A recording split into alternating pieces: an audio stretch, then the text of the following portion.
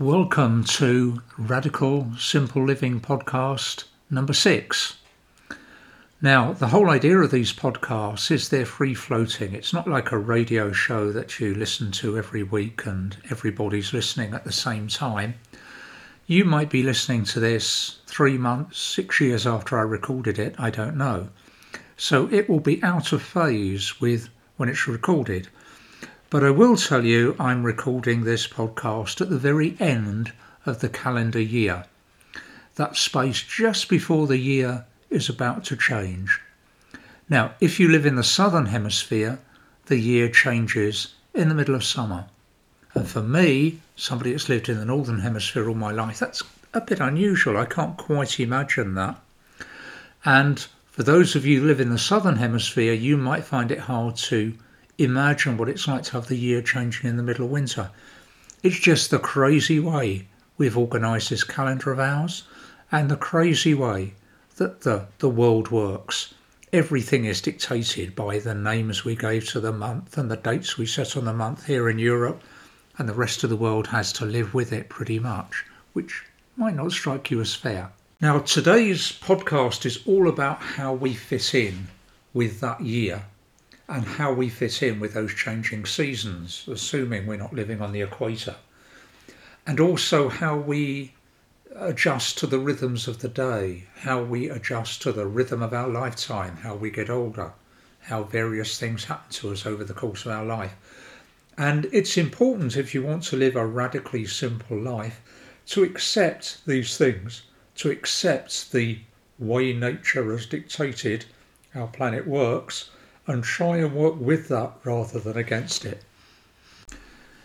Now, some of us, and this may be you, and if it is you, it's not your fault, it's the way things are.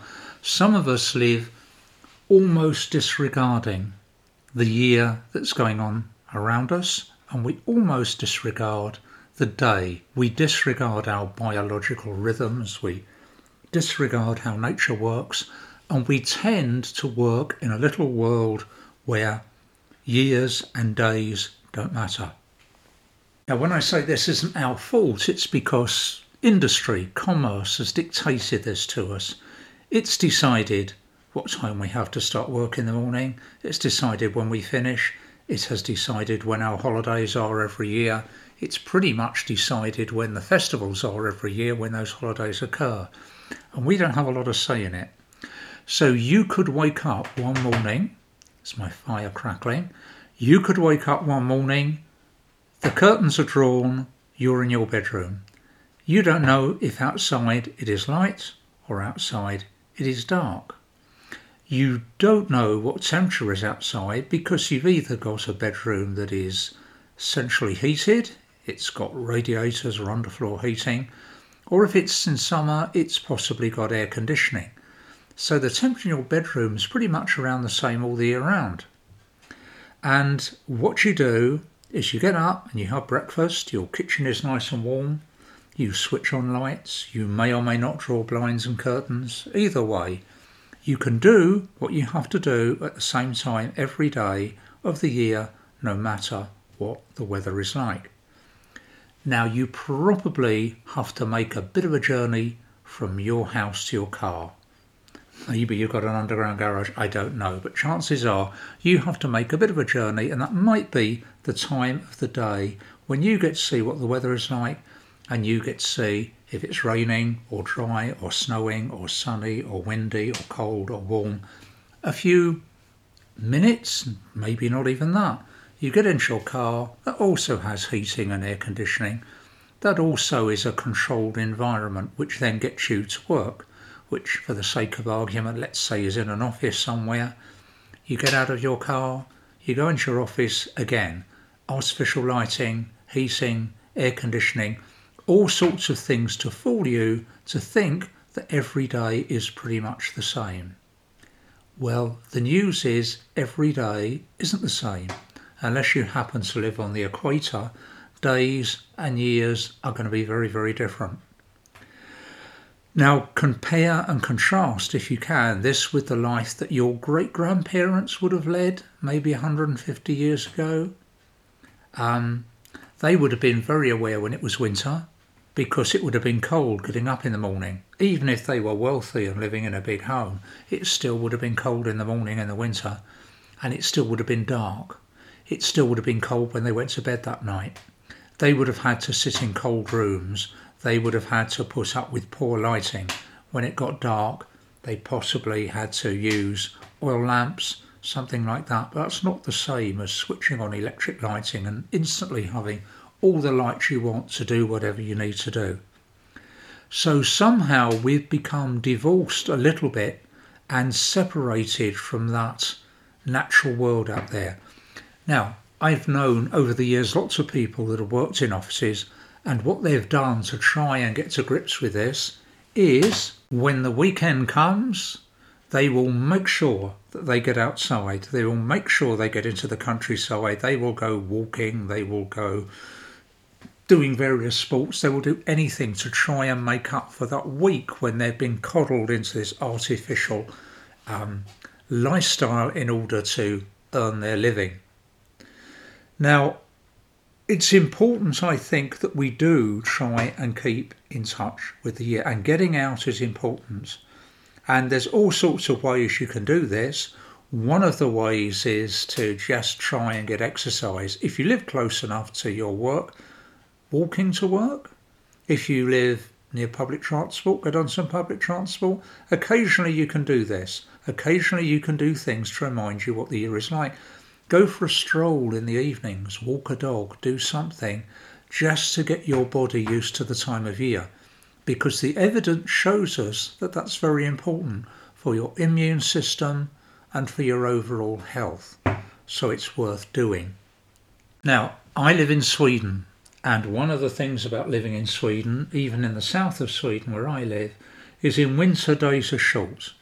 In the very north of Sweden, days don't happen in the middle of winter. But in the part of Sweden I live in, days are very short, nights are long in winter. And in summer, conversely, I almost don't see the dark in the summer, because when I go to bed, it's still light, not bright daylight, but light enough to be outside and doing things if I wanted to. And when I get up, it's light too. So I've had to adjust to this different way of the seasons here. And I look at the Swedes that live locally, who've lived here for generations, and the way they get by and the way they are so successful at getting by is they accept the year, they accept the weather, they accept the dark, they accept the sun, and they work with it, not against it. And I think that's very, very important for all of us to do. I know that I am famous for getting up early, and in the summer I don't sleep very many hours, and I can get up at sometimes 4, sometimes 4:30, and I can get going, and it's wonderful. In the winter it's dark, it's cold, I need more sleep. And again, getting more sleep in the winter is an important thing to do. It seems a biological necessity. So if your lifestyle doesn't provide you with the opportunity to sleep a bit longer in winter than it does in summer, maybe that's one of the things you could look at. And believe me, the best way to get a good night's sleep is not to get up late, it's to go to bed early. Now again, you might think that's a bit of personal preference, but there's been a whole load of research, especially in the last 12 months, which you can find on the internet, which says that waking up early is protective towards your immune system. It helps your body produce the hormones it's got to produce, and it helps you sleep better at night. So you may want to review the time you get up and the time you go to bed. And the other thing we know is that people that try and lie in and get lots of extra sleep at the weekend, it doesn't actually work that well. So the ideal is to get up the same time at the weekend as you get up the rest of the week, which to some of you probably sounds one of the most awful ideas you've ever heard. But research shows it's a good idea. Now, people have problems sleeping, and they have two kinds of problems. One is those people that fall asleep very early, like me. I fall asleep before I go to bed. There's a time of night when I can't keep my eyes open, whatever I do. And there are those people that can't get to sleep. There are people that wake up very early, and there are people that can't wake up. So there's all kinds of sleep problems. And I'd like to read you a little quote here from Virginia Woolf. She said, "Fatigue is the safest sleeping draught." And it is. If you try and get really tired by physical activity, you are not going to have problems sleeping. I know the times of the year when I'm chopping wood and stacking wood and doing all sorts of things involving the provision of fuel for the winter. Boy, do I sleep well. It's no problem. And I know on those days when the weather's a bit bad and I don't get as much time outside as I should, then I sleep badly. So try and think about exercise and how you get it and when you do it. There's all sorts of advice on when you should do exercise, and apparently it's very different from men and women. But if you're not doing physical work, if you're not working at something, if you're not a lumberjack in the day, but you're an office worker, you might want to think about doing some exercise at home. Choose carefully the time of day you do it to get your body good and tired by the time you get to bed. And this brings us on to the next bit of the podcast, which is how you manage your day. Is there a simple way to manage your day? And the answer to that is, yes, there is. It's to have a plan. If you wake up, okay, if you've got to go to work, the plan is there. It's just being imposed on you by somebody else. But there'll be days when you don't have to go to work. There's weekend days. There's a lot of people work from home. There's a lot of people who are retired.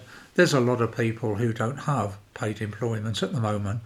And you can do all sorts of things to give structure to your day, which will actually help you achieve more and live more simply.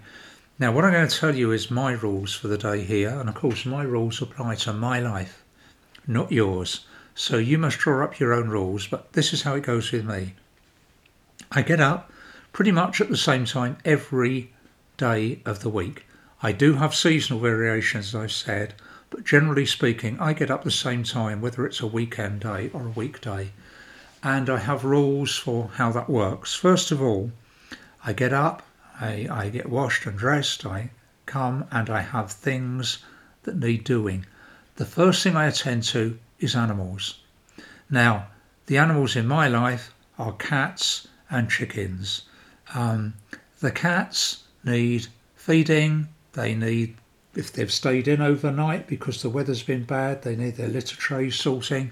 They need a stroke. They need their ears twigging. They need all sorts of attention in the morning. They need water bowls refilling. So animals are first. I also keep chickens. I don't eat eggs at all, but my children do. And chickens will need feeding. In the winter, they need feeding very late once it's light. And in the summer, they need feeding very early. They need their water seen to. They need their water changing. Now, I can't vary from this routine. Those animals depend on me. If I don't feed the chickens, if I don't feed the cats, if I don't water them, they don't get their food that day. So it's essential you look after animals first. In my life, anyway. I then have to look after plants. Now that might mean if I've got seedlings growing indoors, if I've got plants growing outside that have just been transplanted, especially if it's summer and I'm up really early before the children, I will go and water the plants. I'll inspect if there's been, I have an arch enemy here. You might not think it, but my arch enemy is the slug in all its manifestations. I have to check to make sure there isn't slug damage in the morning. I have to check that the slugs haven't tried invading the vegetable plots and eating everything on it. I have to water plants. I have to support plants that have fallen over in the night if it's been windy. So that's my next priority. Then it comes on to humans. Notice humans come after animals and plants because humans, in the case of my children, are not likely to get out of bed until I go and wake them. And if that's a school day, they need waking up and getting ready and feeding and checking and making sure they're happy and healthy and ready to get on with their day. That has to be done in the morning, and that has to be done in keeping with the time of the school day or the college day. that they have to go in with. So all that part of the day I really haven't had any say in, but it's how I used to do it. It's how I do it every day because that's the way it works. Now, there are jobs that need doing in the house continuously. There's washing up, there's cleaning down work surfaces, there's tidying up, there's putting things away, there's doing laundry, there's making beds, there's all those things that need doing. And the best way to get those jobs out of the way is fairly early on, especially if you're washing, because you want to get that washing dry outside in the wind. And the earliest you get it on the line, the fastest it's dried. So that's important. And there's little rules about putting washing on the line. If you notice, white things and light things reflect more light than they absorb, and dark things absorb more light. So the simple rule with washing is the white wash and then the light wash go on the line first, and then the dark wash later, and even then the dark wash is often dry first. So those things have to be done. Now, as well as those everyday jobs, there's also bigger jobs. There's the time of the year when you have to plant potatoes. There's the time of the year when you have to harvest beans. There's the time of the year when the lawn seems to need cutting all the time. My lawn's getting smaller every year as I get more vegetable plots on it. But you get the idea. So there are jobs that aren't everyday jobs but still need to be done.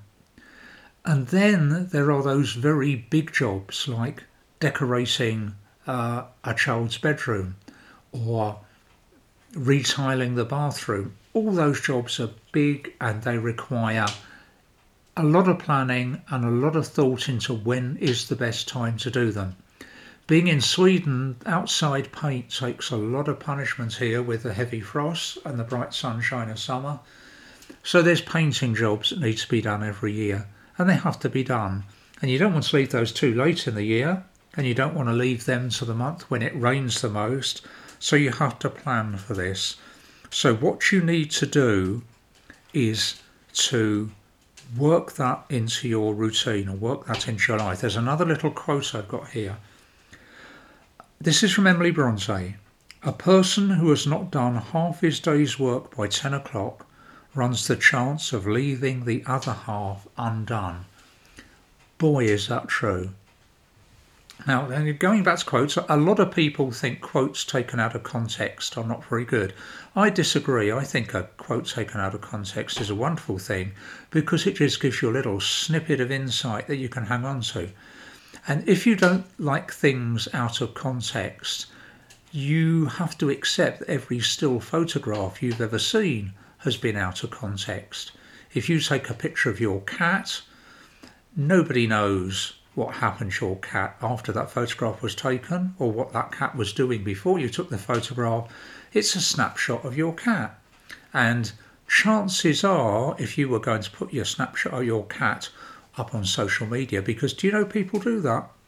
It's true. They take photographs of their cat, they put them up on social media. Sometimes it seems that's what social media was invented for. And if you've ever done that, have you ever gone, first of all, before you put the picture up, and have you cut out a few things either side? The pile of laundry that you hadn't put away on one side, the plate that you haven't taken off the table on the other side. Do you go and trim down your photograph till it's just your cat? So when you put that up, your cat is taken out of context. So every quote you ever see is taken out of context. And it's no different. It's just a snapshot of somebody's thoughts, and I think it's good, and I'm going to continue to do it.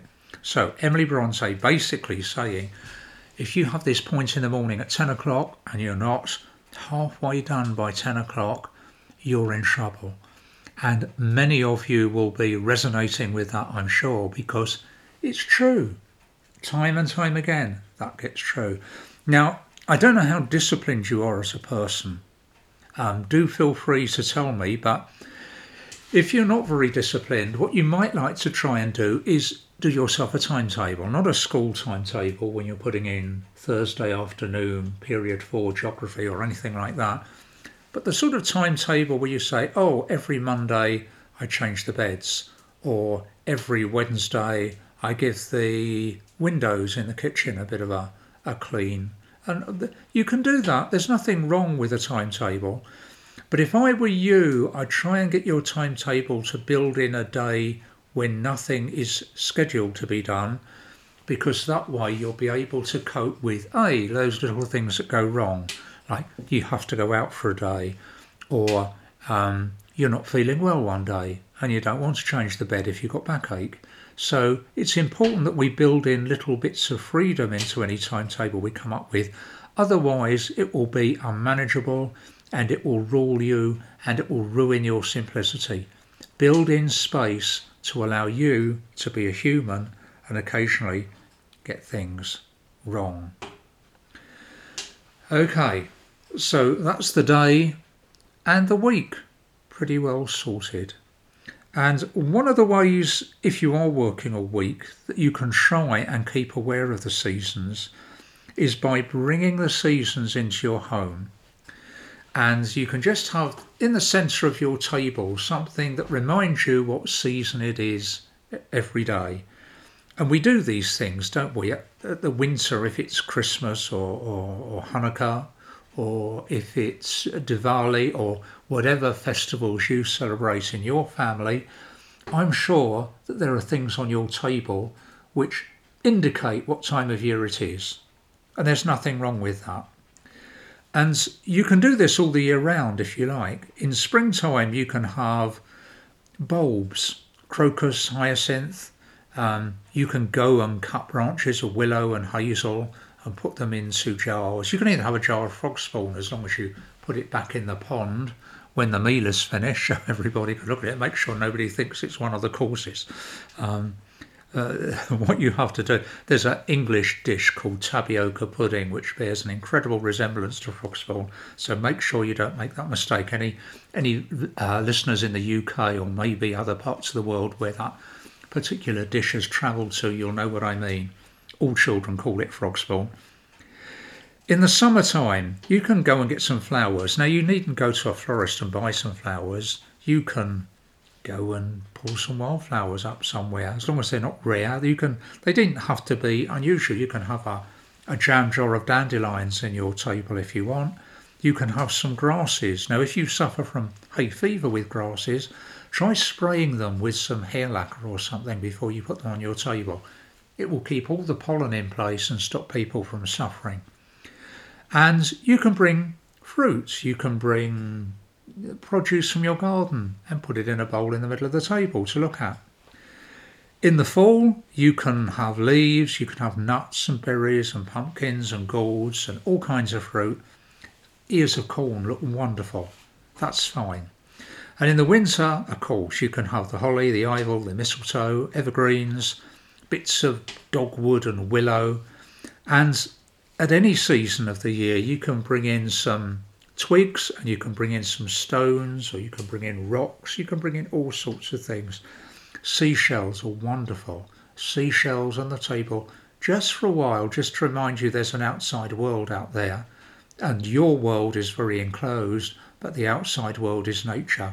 And you need to get that nature into your house to remind you that what kind of season it is. Now, winter darkness can be a bit upsetting. So I think it's important in the winter that you look closely at the lighting in your house. Now, I know that's difficult at the moment because electricity is very expensive nowadays. I don't need to remind you about that, you know it. So I usually have all kinds of lights on in the house, but this winter I've had to rationalise that, and quite often I sit with the lights low and just a candle on. But do use lighting to help you get through those dark winter evenings and to keep you cheerful. And think very carefully. One of the things that my children used to enjoy when they were younger, and they probably still do, is an Amish night. And what we do on Amish night, when it starts to get dark around October time, is see if you can have a meal in your kitchen with everything electrical switched off. So you can cook the meal and you sit by candlelight or by lamplight and you sit in silence, or you can talk to one another. There's no music or noise of washing machines or any of these things going on in the background. And you can eat some nice home-cooked food. And you can, in a way, that's kind of celebrating the darkness, isn't it? And we know also there are all those festivities that bring light into the winter months. Diwali, Hanukkah, we've already mentioned. In Sweden, Lucia Day, or Lucia Day, whichever you like to say, is an important source of light in the middle of winter. And of course there's Christmas, whether you keep Christmas as a Christian that believes in the religious significance of those days, or whether you're fairly secular but still enjoy Christmas break. That's another excuse to brighten up the winter a little bit and help us towards that wonderful thing that is spring. And looking forward is one of the most important things to keep you free of becoming depressed or becoming weary, is always have things to look forward to. Always have things to look forward to that you can move into and you can think about and you can say, that's wonderful. Now, I come from a Quaker background myself. My parents weren't Quakers, but I became... You don't convert to Quakerism, you become what's called convinced, and I was convinced into Quakerism very early in life. And Quakers have an unusual way of using a calendar. Now, lots of Quakers still use this. I've read some places they say, oh, Quakers that used to use this. Well, I know plenty of Quakers that still use this method. And the Quakers didn't have names for the months.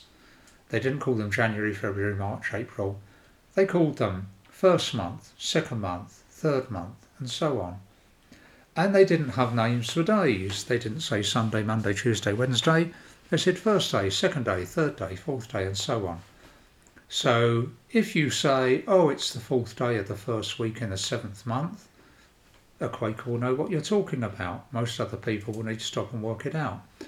But how we shape the year is very important, and most religious groups have tried to put some sort of shape on the year in front of them. And I want to tell you a little story here, and it comes from the Etruscans. Now, if you're not familiar with the Etruscans, many of you will be, they were the people that lived in Italy before the Romans. Now, what happened to them is a bit of a mystery, because quite frankly, I imagine they were just absorbed by Roman culture. But many people believe that the Romans actually tried to destroy them, as it did. Rome was quite good at destroying cultures, as you will know. But some of the Etruscan myths became incorporated into Roman literature. So I'm going to tell you a story of one of those myths now. Right, are you sitting comfortably? Then I'll begin. Once upon a time, in ancient Italy, a ploughman was ploughing his field with oxen, and he noticed something in his field that was round and sticking out of the ground, and he thought that it was a rock. But he went to have a closer look, and it wasn't a rock. He realised that it was pink, and it was moving, and he found it was a baby. It was a baby that was in the soil, a baby that was buried in the soil, and the baby's name was Tejas. Now, Tejas, as it happens, was a remarkable baby. That wouldn't surprise you if you dig a baby out of a field. You'd expect it to be a little bit different, wouldn't you? Tejas is a very clever baby, and it tells the people, the Etruscan people, all kinds of things. For instance, it tells them that chickens know what the future holds, and if you kill a chicken and cut it open and look at its entrails, you will be able to see what the future holds. That's reading the entrails that became quite a big thing in the ancient world. But lots of other things too, and the stories are retold in Ovid. So if you've read Ovid at all at any point in your life, you'll know these tales. If not, you can find them there. I'll put a link to it on my blog, which is called radicalsimpleliving.blogspot.com. And there, every week when I record one of these broadcasts, I put some notes there to help you find some of the things I refer to. And one of the things Tages told people is that it's very important to have festivals. It's very important that every year you have festivals at certain times. And Tages said quite simply, festivals are the pillars that support the year. Festivals are the pillars that support the year. Now, if you think about that, that's what we do. Living in Western Europe as I do, there's Christmas, there's Easter, there's May Day, there's Midsummer in Sweden, that's a big one. There's birthdays of family members, and all these things support the year because you're always moving from one to the next. You know, how many times do you hear people saying, oh, it's only 6 weeks till Christmas, or we'll go and visit somebody at Easter, or that people like to fit into the year because the year is 365 days, 12 months. It's a long span, and as well as these 4 seasons, we need other things. We need markers so we can see what's coming up, so we have things to look forward to and we have things to look back at. And Tages, that bit of wisdom from Tages there, I certainly support, that the festivals hold up the year. And if, in case you're wondering what happened to Tages, he grew very quickly into a wizened old man and returned to the field from which he was born and disappeared into the soil. So that was the end of Tages. Now, I don't know about your family, but mine certainly, we have things we celebrate and things we don't celebrate. Quakers don't really celebrate anything for any religious reasons. In fact, Quakers once upon a time went out of their way not to celebrate things. Nowadays, Quakers tend to pick and choose what they want to celebrate. In my house, we do have a break at Christmas, and we do celebrate it. We do celebrate at Easter. We do a few other things. We always celebrate Diwali because it's such fun. Eat lots of Indian food and light lots of candles. It's a good one. We also celebrate Hanukkah because it's not it's a Jewish celebration, but it's also a celebration of Judaism that we can all join in. So we do that. We also do some Swedish things, Midsummer and Lucia Day, but not a lot apart from that. Now, I know some of you will come from Muslim families or Catholic families where there's a lot more things to celebrate in the course of a year. Draw up a little list of things you celebrate with people's birthdays and when the festivals are. And, I just remember, we also celebrate Chinese New Year because it's a good opportunity to eat some Chinese food and get some fortune cookies. And, of course, I come from a Scottish family on my mother's side, so always celebrate Burns Night, most important. Your family will have the things that it likes to celebrate, and a simple life involves not ignoring these things but incorporating them into your view of the year to help you live simply and in harmony. Now, as well as the year, there's some bigger cycle. We've spoken about days and we've spoken about weeks and we've spoken about years, but there's another cycle that goes on, and that's the cycle of lifetimes. Some of us are getting old and we're getting to the point where we realise our life isn't going to go on for decades longer, a few years, we don't know. We never know when we're going to finish. And some of us are very young and believe we've got decades and decades and decades of life in front of us. Now, we don't know. We can't tell. We never know. Every day you hear about people dying at incredibly young ages and you think, oh, that's terrible. Oh, that's terrible. They've been taken so young, and that hardly seems fair. And other times, my mother was a great one for stock phrases. And if she heard of anybody dying at a ripe old age, she was used to use her cricket analogy and say, they'd had a good innings, meaning, they'd had a full life and that's as good as you can expect, which it is really. The important thing about getting older is that you recognise things. One, that your body will tell you you're getting older. You might fight it, and you will do, as I do, and I hope all of us do, try and keep as fit as possible. To try not to indulge ourselves, to try and keep physically active, to try and keep mentally active, to try and do things. You're still going to get older, but you can slow down the effects of that ageing by doing that. And the other important thing is we should really go to a lot of trouble, all of us, to be kind and be tolerant and be supportive of people younger than us. Now that's easy when you're a young person and you form a partnership and you maybe have children and you know you're the big grown up and they're the children. But also when they're getting older and you're getting older too, remember then they don't come into the world as fully formed human beings. They need time to grow and develop. And you are the person that should be passing them down an example, and you should be passing them down some wisdom too. And if you're an old person, if you're in the last quarter of your life, you should be there to support younger people. You might not be well enough to support them in a physical way, and you may not be rich enough to support them financially, but with kindness and wisdom. Younger people looking after children have a difficult time, especially at the moment. It's really quite tough for people. So be kind to them, be considerate to them.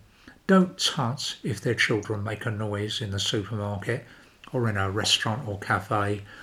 Remember, all of us start off as children, all of us end up as adults, and we all have to share the planet together. Whatever our age, we're all living on it at the same time.